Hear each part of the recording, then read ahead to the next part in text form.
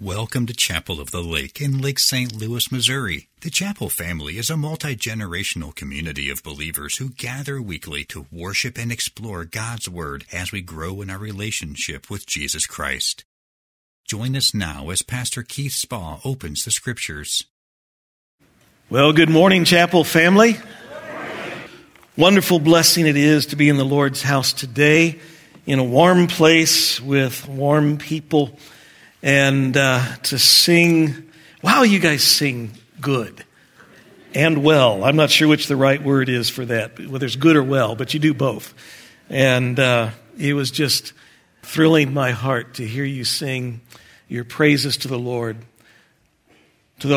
God Almighty, the one who we read about there in Psalm 29 as we were reading, who flashes forth flames of fire. Did you get that line? I like that. I kind of stumbled over it a little bit and made me go back and take a second look. We have an awesome God, and He gives us the privilege not only of coming and worshiping Him, but as we'll see a little bit later in our study, where He has brought us into His kingdom, made us citizens, and He's brought us into His family, made us His children. What a great God and a good God that we have. Let's go to Him in prayer as we begin our study this morning. Father, we are so blessed to be here, to have, a warm room, to have cushions in our seats, to have brothers and sisters here together with us. Yet that is not what makes this time special. It's special because we're here with you. We gather this day with millions of our brothers and sisters around the world, many of them not in places that are comfortable, many even in places that aren't safe. And so we join with them with eagerness and with enthusiasm coming before your throne, because you are the good and the great God. We want to honor you and give you the honor that is due your name. We also want to hear from you. And that is why we open your word now. We ask that you would teach us, work through the lips of a stammering lips and a cracked pot that speaks. But Father, may it be the power of your word that resonates in us. And may we not only hear it, but may we put it into practice. May you use it to change us, shape us more like Jesus. So we ask your blessing on these moments together in your word. We ask your blessing on these folks and on those who are watching from home. We ask your great blessing on them.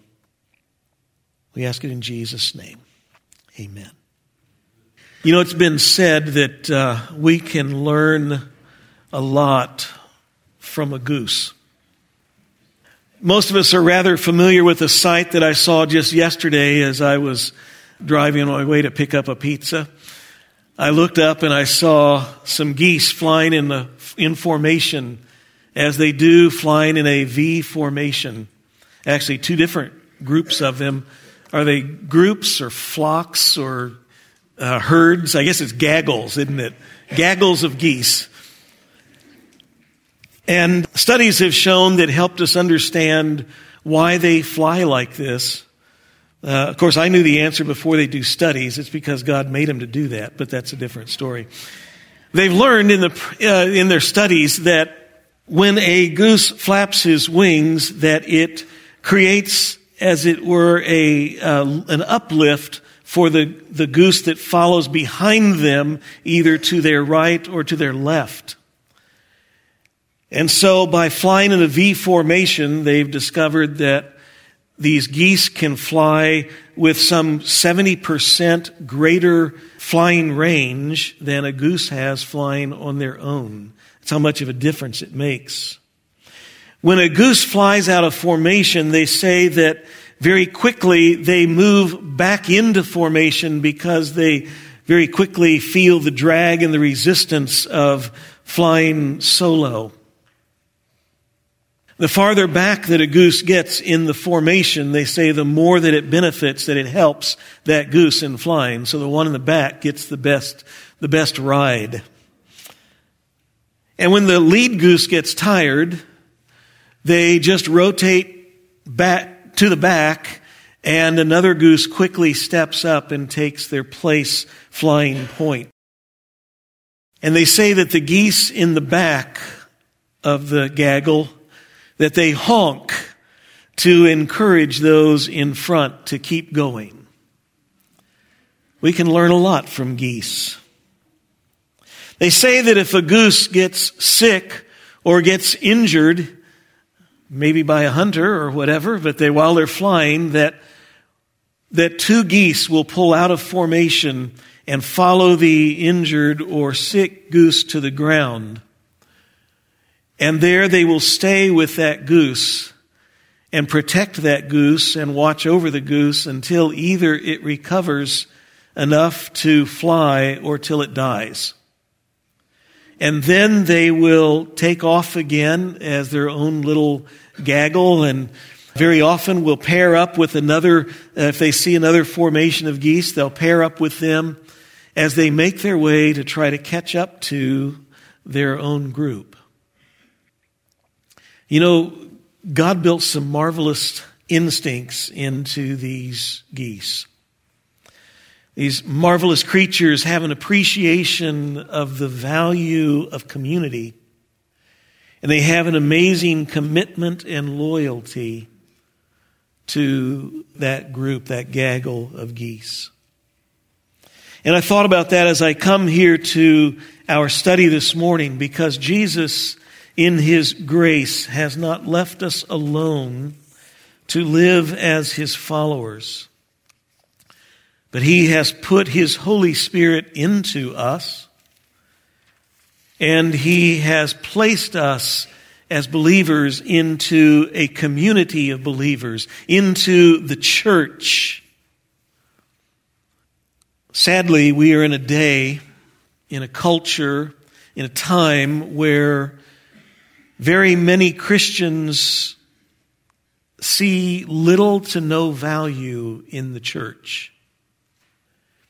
And as we noted a couple of weeks ago, that over half of those who identify as evangelical Christians, that they say that they are trusting in Jesus Christ as their Savior, they've been born again, they believe the Bible to be the Word of God, over half of them rarely to never attend church. I find that shocking. And hopefully you do too, in light of what we discover here in the Word of God. So today we're halfway through, if you're just joining us this morning, haven't been around the last couple of weeks, we're halfway through a 4-week study looking at the church, aiming to elevate, to raise our view and our value of the church. 2 weeks ago, we saw in Matthew chapter 16 that Jesus said, "I will build my church, and the gates of hell will not prevail against it. It will be victorious. The church will prevail."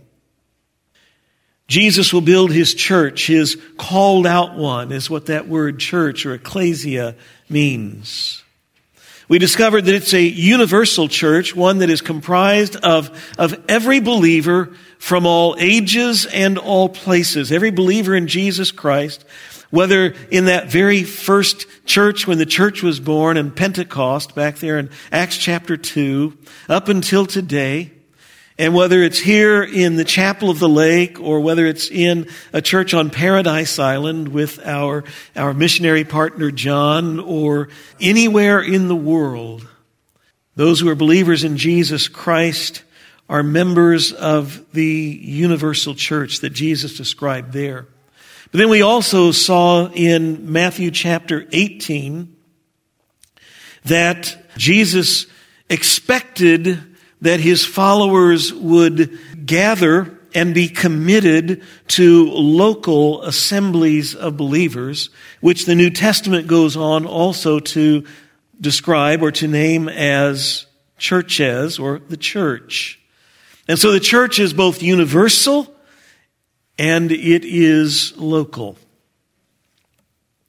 Last week we looked in the book of Ephesians at the first of several word pictures, illustrations that Paul uses to try to give us an idea of what the church is. The church was something new, and it is something wonderful. It is something big and glorious, and no one single description, no one single thing can tell us what the church is like. And so he uses multiple pictures here in the book of Ephesians, and we're looking at 3 of them. Actually, this morning we're going to look at 3 different ones, but only one in depth.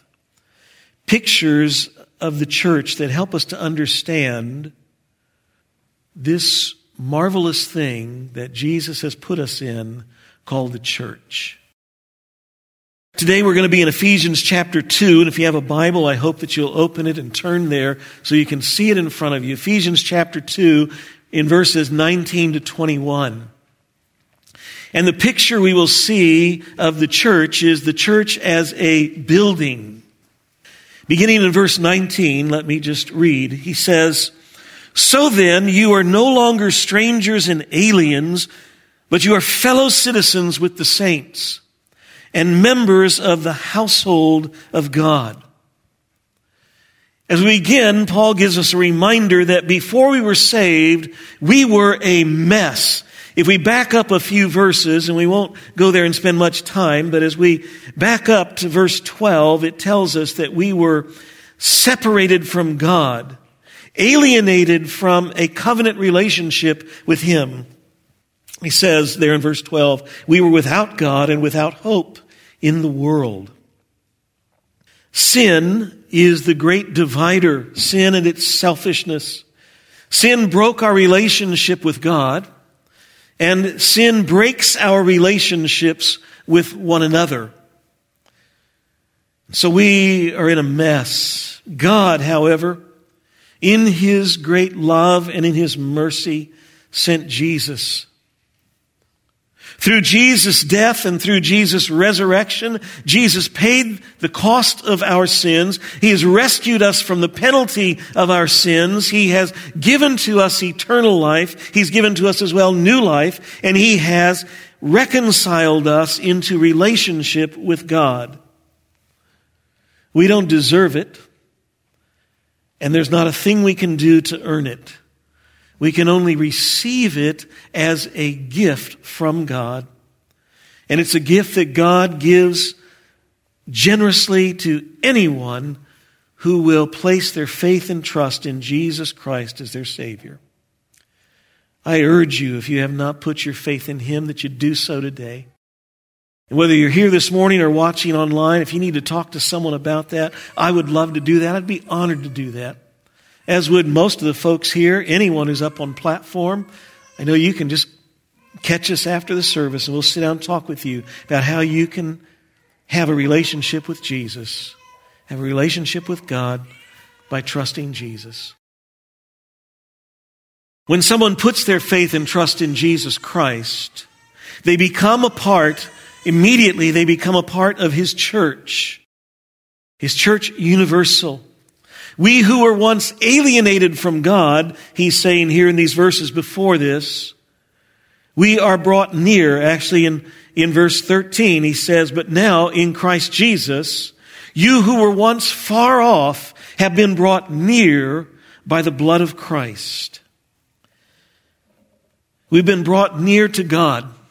We've been reconciled in relationship to Him. But also we discover here in this text that we have been brought near to other believers.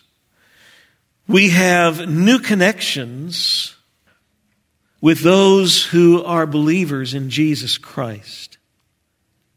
Even with those who were formerly our enemies. As Paul explains in the verses before this, he speaks specifically about Jews and Gentiles who were as far apart as you could get. And he says, in Christ, We who were formerly at odds with each other, formerly enemies in Christ, as believers in Him, we have been brought together, reconciled not only in relationship with God, but reconciled in relationship to one another. As he says in verse 14, the next verse, for He Himself is our peace. Jesus is our peace, who has made us both one, both Jew and Gentile, and has broken down in His flesh the dividing wall of hostility. Jesus has brought us together as Jews and Gentiles, and as any other barrier between us has been broken down when we become believers in Christ. So that, as we come here to verse 19, what we read a minute ago, so then you are no longer strangers and aliens, verse 19, but you are fellow citizens with the saints and members of the household of God. So he says at one time, yes, we were strangers and aliens when it came to our relationship with God. Matter of fact, the scripture says we were at enmity with Him. And through Christ we've been reconciled to God. But it's also worth noting that as we were separated from Christ, it says we were aliens, we were foreigners, we were distant from Him. We were made citizens of His kingdom. Isn't that cool? Not only did God see fit to deal with our sin so we don't face the penalty of our sin, we are no longer destined for hell, and He has given to us new life, and He has given to us eternal life. That is all amazing grace and good stuff. But He says that He wasn't content with that. He made us citizens of His kingdom. That is a great privilege to be a citizen of a kingdom. It's a great privilege to be a citizen of a great nation. We are citizens of a great nation here in our country. In Paul's day, as he wrote this, everybody wanted to be a Roman citizen. And most of the folks who lived in the Roman Empire weren't citizens of Rome. How much greater to be a citizen of heaven. But I realize that as he says, as we were strangers and aliens and we were made citizens, but I note that we are now fellow citizens, he says. We are now citizens with other people who also used to be aliens and foreigners, many of whom, as in the case of the Jews and Gentiles, were enemies with each other. In the process, you see, He's made new connections here in the body of Christ, where now your former enemy is now a fellow citizen of God's kingdom.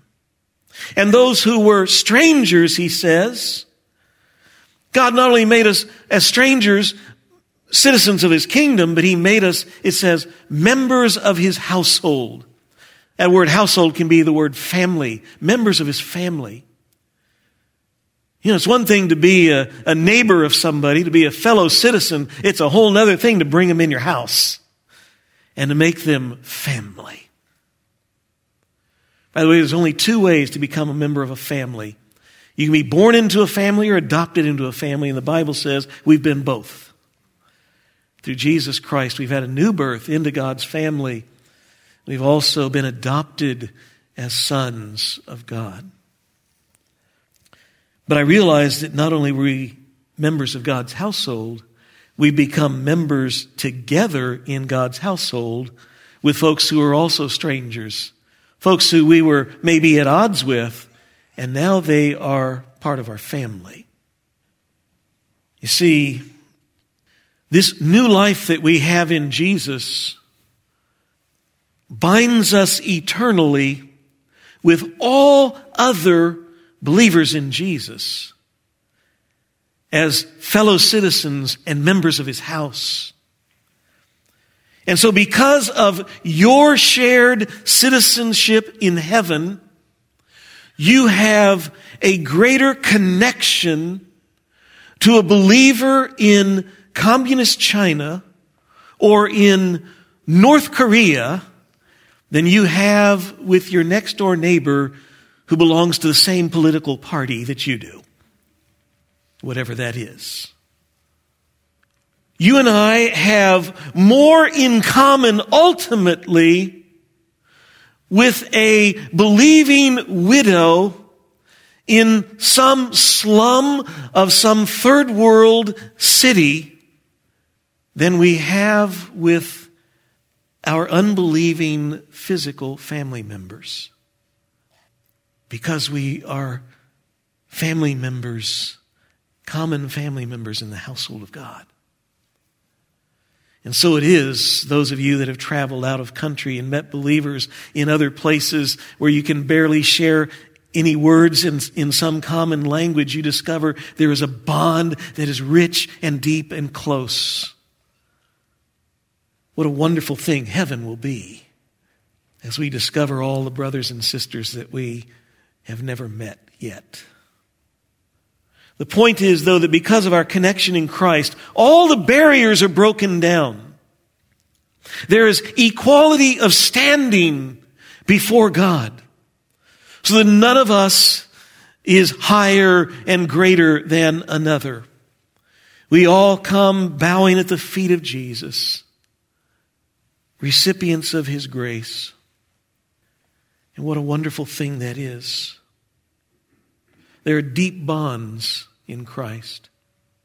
What a shocking thing it was in the early church in those days as the church began to spread through the Roman Empire. And in the churches, what happened was that people came to faith in Christ, and these churches had in them, there were Jews and there were Gentiles. Those groups don't get along. And there were male and female, and there were rich and there were poor, and there were slaves and there were free men, and even slave owners. The barriers were broken down, and in the church they were on equal terms. And as one first century observer said, looking at the church, "My, how they love one another." It was a shocking thing in those days. May I say that because Jesus is bringing people still today from every socioeconomic strata, from every race, from every nationality, from every tongue and tribe and nation, as the Scripture says, it will be before the throne of God, so it should be in the church today. There should be a shocking bond of unity and equality and love in our churches today. Not just among the people who are like us. Not just the people who look like us, talk like us, dress like us, think like us, vote like us. The walls between every true believer in Jesus Christ have been broken down, and we are brothers and sisters and fellow citizens. New connections. Well, verse 20, Paul begins actually this, and by the way, there were two pictures there of what the church is. There was the household and there was the kingdom. But the one we're focusing on this morning is what begins here in verse 20 as Paul begins to shift the word picture about the church to the picture of a building. Verse 19, he says that we are no longer strangers and aliens, but we're fellow citizens with the saints and members of the household of God, built on the foundation of the apostles and the prophets, Christ Jesus himself being the cornerstone. In this verse we see here before us the foundation of this building. After Jesus ascended to heaven, it was the apostles and it was the prophets who proclaimed the truth of Jesus. It was through them that the Holy Spirit worked to provide for us the written Word of God. But until we had the written Word of God, in those first few decades of the church, it was the apostles and the prophets who taught and who spoke, and their teaching through the Holy Spirit has been given to us here. So in a sense, Paul is saying that they laid the foundation of the church because it was their teaching. But it was, as he goes on to say, while they in that sense were the foundation, it was Jesus Christ himself who is the cornerstone. Our faith rests upon Christ and upon what we know of Christ, which is what we have learned through the Word of God. The cornerstone, and we don't build so much with those today, but in that day, every building began with a cornerstone. It was every significant building. It was the first and most important stone that was laid in the foundation. It had to be large and strong enough to support the superstructure that was going to be built upon it. It had to be perfectly shaped and perfectly set, because every other part of the structure would be oriented, would be set up to line up with the angles and with the placement of that stone. If it wasn't placed right, the building wouldn't be right. And he says that Jesus is to the church what the cornerstone was to a building. The New Bible Commentary describes it this way, that all is built on Christ, all is supported by Christ, and the shape of the continuing building is determined by Christ the cornerstone. Jesus Christ is the central and foundational member of the church. And so it is when a church diminishes the person or the work of Christ, that is no longer a true church. When they start denying who Jesus is or what He did, they're no longer a true church. And it's also should be said that when a church moves away from Jesus at the foundation and Jesus at the core and Jesus in the focus, when they get their focus on programs, when they get their focus on projects, when they get their focus on buildings, when they get their focus on money, when they get their focus on even doing good things and promoting good causes, and they get their focus off of Jesus, that church is going to go wrong. It's going to get out of whack, out of line. We need to keep Jesus at the center and at the core, at the foundation, and in our vision and our purpose, or we will get out of line. And how do we do that? It's easy to say that. We keep Jesus at the focus. We have Jesus at the foundation. Jesus is our aspiration. He is our aim, our goal. It's easy to say that, but how do you do that? There's lots of people and lots of groups out there that use the name of Jesus all the time, and they say a lot of contradictory things and very often a lot of very weird things. How do we in this world know what's right? Well, it's where we go to the truth that Jesus left us through the apostles and the prophets. It's here. It's in the Word of God. We follow His instructions here, what He has delivered to us. Therefore, it is vital for us as Jesus Church to study His Word carefully. It is vital for us as Jesus Church to teach His Word clearly. It is vital for us to follow His Word closely. That is our aim here in this church.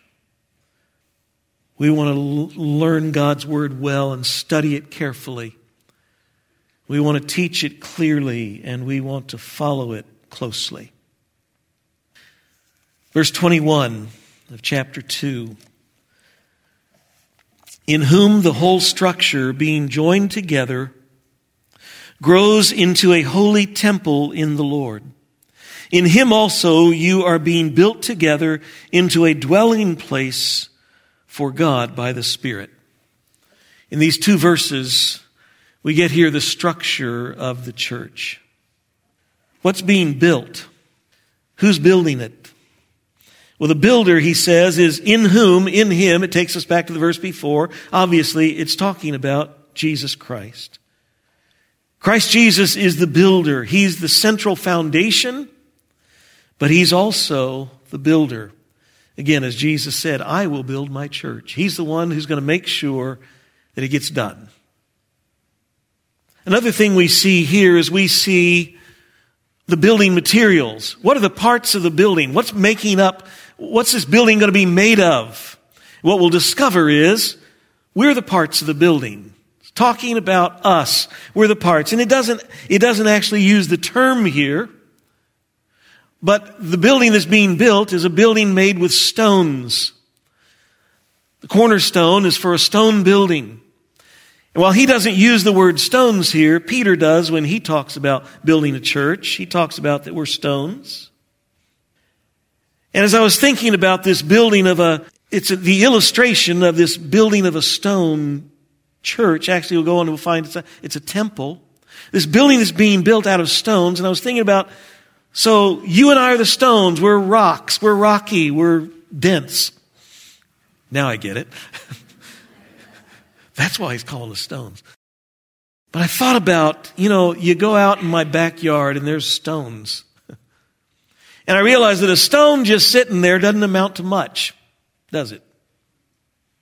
It's only when you put that stone together with hundreds and hundreds of thousands and millions of other stones and you build this great building that Jesus is building that the stones matter.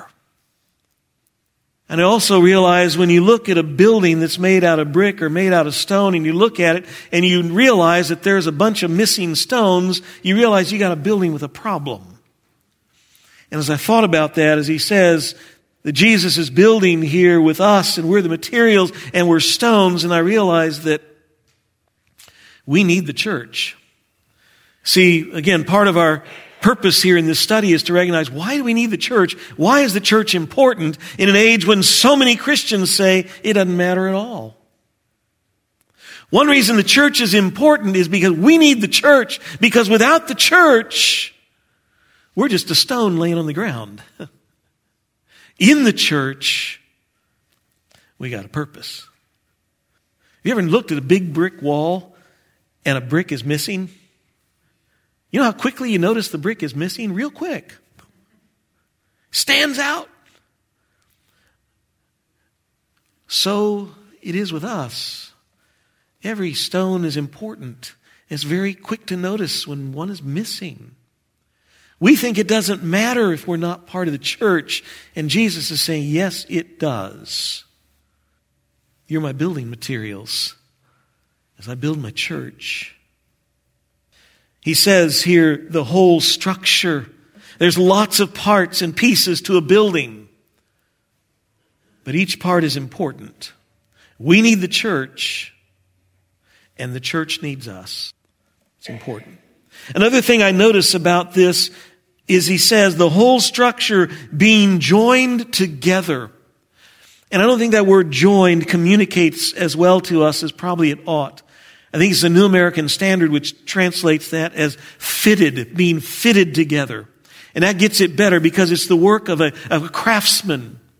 It's the work of an artisan who is not just taking, when we build things today, we generally, if we're going to use something other than wood, we're generally using brick. Brick is, usually clay or something that's put into a mold, and then it's molded and then popped out and then baked.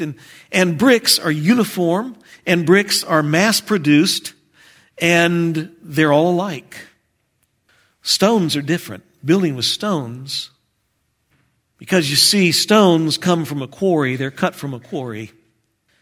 And stones need a master craftsman who cuts the stone, and then it takes a master fitter who fine-tunes the stones so that they fit exactly in the right place, because every one is unique. And so it is in the church of Jesus Christ. Every stone is different. I look out there and every one of you is different. Some of you are really different. And even if you were twins, and we've had numbers of them over the years here, even with twins, there are differences. No two people are exactly the same. And no two stones in Jesus' church are exactly the same. And Jesus has designed it that way. He's building his church with unique parts, with unique people, with a unique place, and with a unique purpose. Sometimes people walk into a church and they say, ooh, I don't think I'm like any of the people here. Maybe I ought to go somewhere else. And I think that's when Jesus would probably whisper in your ear and say, well, maybe that's why I brought you here. Because you're different. And I've got a special place for you. See, I like the old saying, if two of us are the same, one of us is unnecessary. I think one of the great tragedies of our time in our culture is that we are producing lots and lots of churches in our day, many times quite intentionally, where we aim for a particular demographic and a certain group of folks. So we're going to have a church that is all young people. We're going to have a church that's all old people.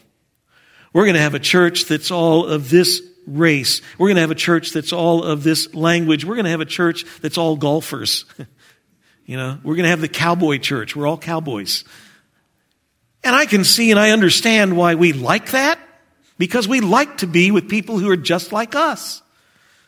Well, not too much like us, because then we discover that, they're hard to get along with, which should tell us something. But you notice we like folks who are kind of like us. But that is not the way that Jesus designed the church. Matter of fact, as we noted, he's bringing into his church people who are very different, and sometimes those who are enemies, like Jews and Gentiles. Maybe Jesus did that on purpose.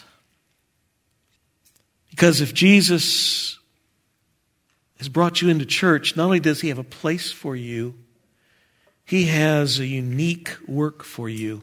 Earlier in Ephesians, it says, Ephesians 2:10, for we are his workmanship, created in Christ Jesus for good works, which God prepared beforehand that we should walk in them, before we were ever born, before we ever became a believer in Jesus and became part of the church. God knew what was going to happen, and he designed us and created works for us to do and designed us to do those works uniquely. What a wonderful thing it is that you're here this morning and you're different. We need you here. Stones are nice, but every once in a while we need a window. We need some doors. We need hinges. Another thing we learn here, not only the foundation and the structure. In the structure, we learn not only the builder is Jesus, the parts are us, but we discover something. When we look at the verbs here, notice with me the verbs. It says that we are being joined together there in verse 21, that it grows, and in verse 22, that we are being built. Those are all present tenses. That tells me something. That tells me that this work that Jesus is doing in building his church is a ongoing process. It's not something that he will do one day. It's something that he's doing now, that he has been doing from the beginning, and it's not going to be finished. This church that Jesus is building began back on Pentecost in the book of Acts chapter 2. It began then. It's not going to be complete until Jesus returns. Until then, it's something that he's doing. It's a work in process. Several things to realize about that. First, I notice he uses that word. It's a unique thing to say.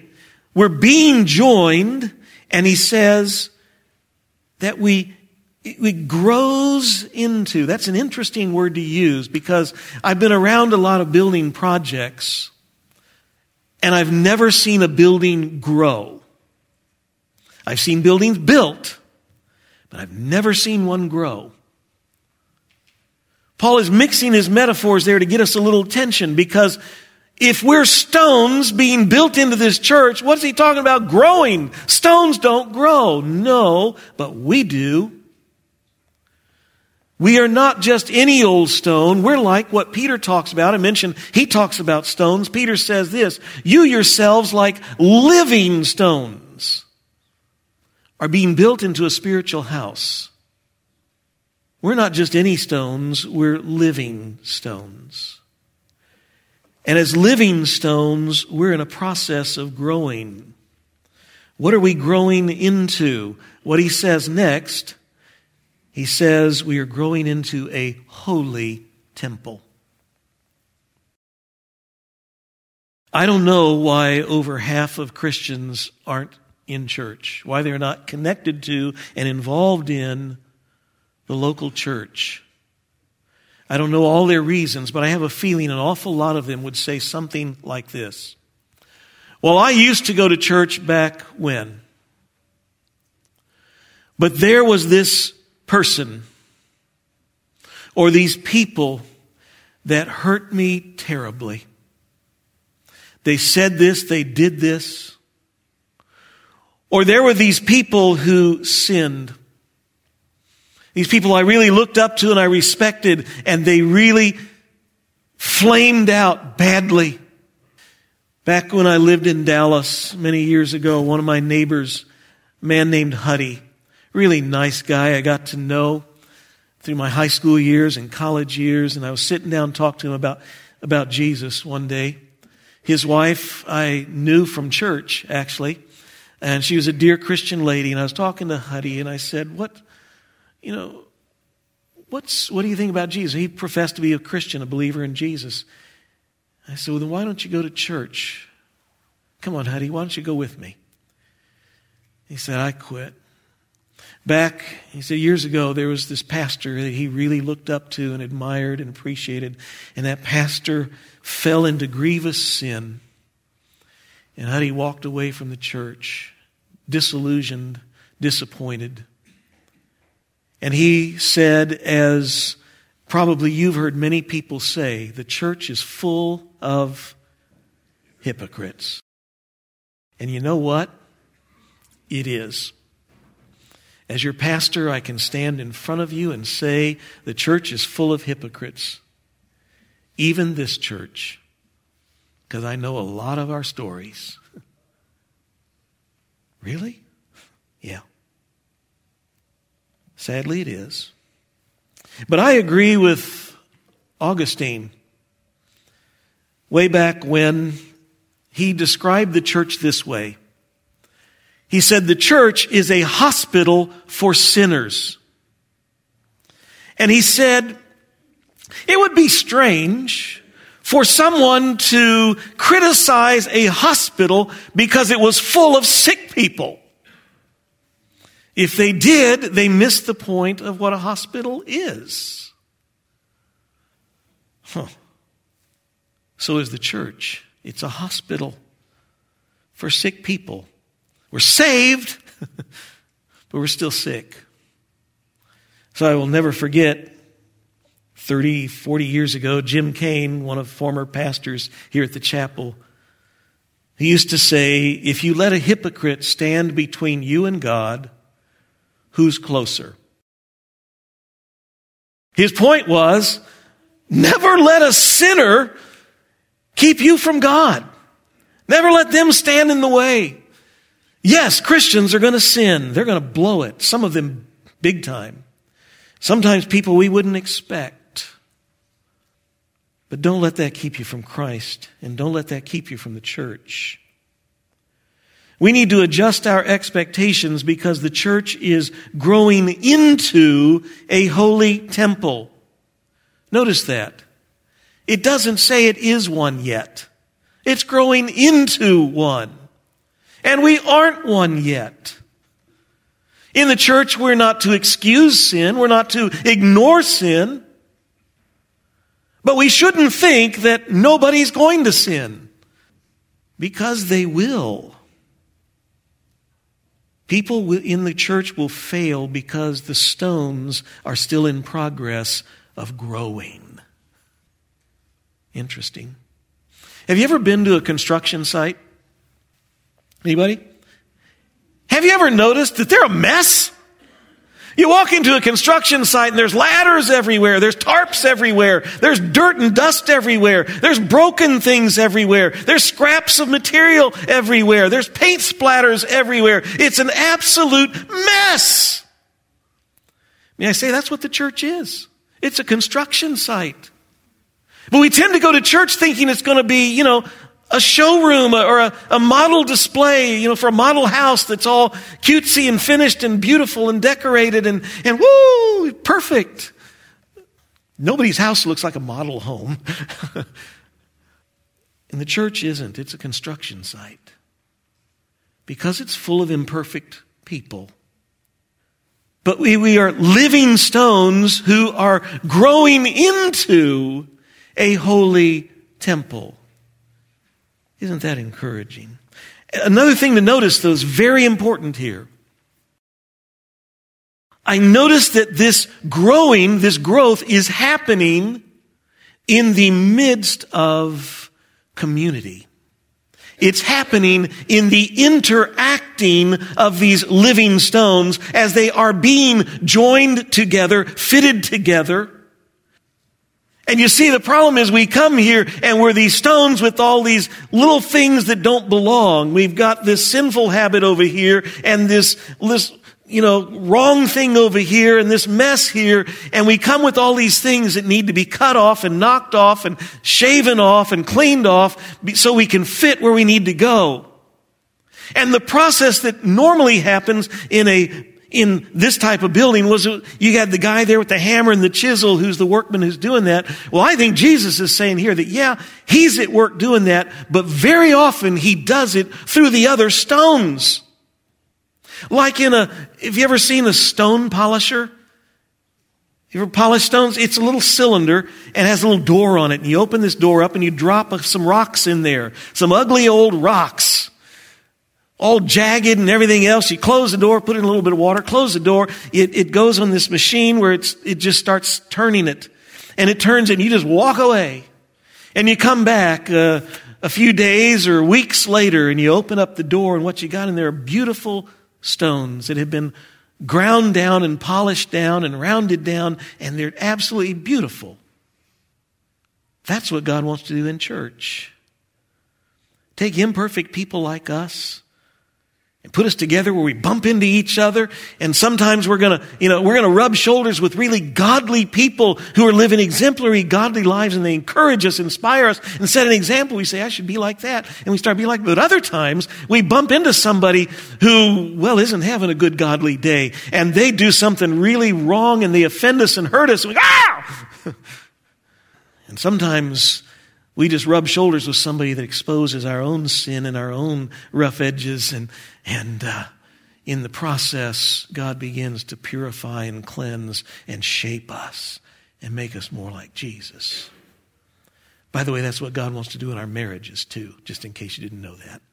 Puts two sinners together under one roof so that we polish each other as we bump into each other. That was free. It wasn't in my notes. I just thought of it. Lastly, and I'll end with this, we see here the product. The product is a temple, a dwelling place for God. Ultimately, this temple won't be finished, it won't be complete until we see Him face to face and we enjoy His presence forever. That's the finishing of this temple.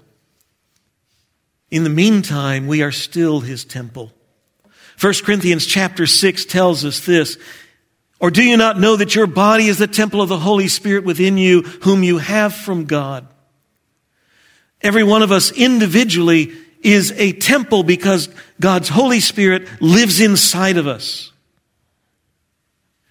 But as we also saw a couple of weeks ago, Jesus said in Matthew chapter 18, He said this, for where 2 or 3 of us as believers are gathered in my name, there I am among them.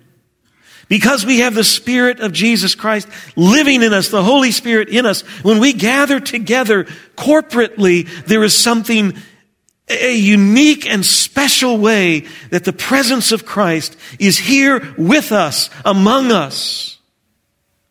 And so again, why does it matter that we gather as the church because we are a temple. We have the Spirit of God in us. And there is something unique and wonderful and marvelous and special that happens when we come together. That doesn't happen when we just say, I'm just my own unique individual little temple over here. Fine, thank you. I don't need to go to church. He says, no, there's something that happens marvelously when we come together. And Jesus meets us here in a special way. And here he does a work in us, and he does a work among us as corporately we worship together. As corporately we hear from his word, as it's read and as it's taught, and as we interact with one another as living stones. In the process, Jesus grows us, and he shapes us to be more like him. He gets us ready to be fitted in just the right place for that final fitting, in the final putting together of the temple.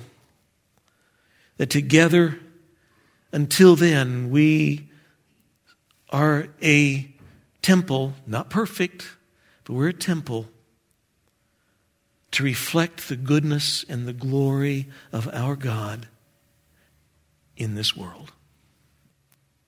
We're just a little glimpse of what the temple is going to be eventually as what we are right now.